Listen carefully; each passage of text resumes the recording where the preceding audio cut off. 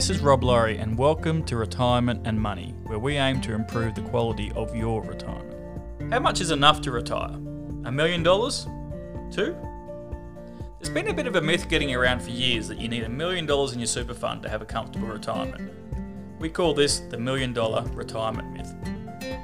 Now this makes people afraid to retire because money can be one of the biggest causes of stress for people.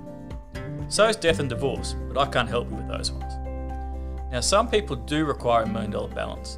Some require more, and many require less to achieve their retirement lifestyles. In the previous episode we discussed your desired retirement lifestyle, and I gave you some homework to calculate how much you needed yearly as income. What, you didn't do it? Alright. There's a rule of thumb that says 80% of your pre-retirement after-tax income. Now this isn't accurate to your specific goals, but it's better than starting with nothing. If you do your homework, you'll get a better result. If you plug your info into the retirement planner on the moneysmart.gov.au website, just Google it and it should come up. Now this is going to be very rough and it makes a lot of assumptions which you can tweak a little bit. Now, I stuck my information in and it estimated my insurance cost for $213 a year. Now I don't know where you can get insurance that's going to cover anything but $213 a year. You can elect to make additional super contributions and you can change investment returns. You might want to match this up with your super fund for maybe the 5-year or 10-year return, and you can also match up fees and estimated insurance and advice costs if applicable. Now what I like about this calculator is it brings in the age pension as a base layer to fall back on once you draw down on your own assets.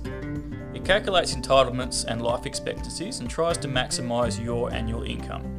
It doesn't compare to financial planning software, but for a free resource, it will give you an alright indication. It is estimated about 43% of retirees will be self-funded by 2023. Now that doesn't mean that they will never get an age pension, just not at the start of retirement, as they will exceed the assets test cutoff, which is about $400,000 for a couple for a full pension and about $880,000 for a partial pension. That's for a homeowner couple. Now these figures also change yearly.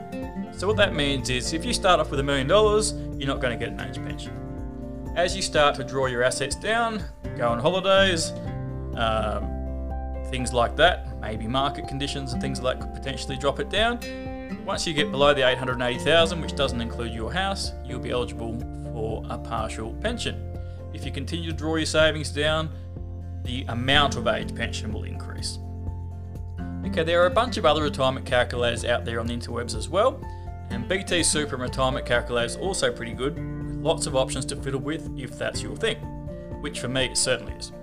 Now, I want to warn you that for most of you use these calculators, the results are a little frightening at first. But look at it this way. Better to find out now and make some changes to improve your retirement than leaving it for even longer and making it harder to catch up. Now in the next episode, we can make a few suggestions on possible avenues to boost your super and retirement savings. Thanks for listening and I hope you enjoyed this episode. And remember, you can't go back and change the beginning, but you can start where you are and change the ending. Retirement Money is brought to you by Wealth Factory. Wealth Factory provides specialist financial advice to tradies and business owners to ensure their retirement dreams are delivered. For more information, go to wealthfactory.com.au. Wealth Factory is an authorised representative of Lifespan Financial Planning Limited, AFSL 229892. The purpose of this podcast is to provide factual information only.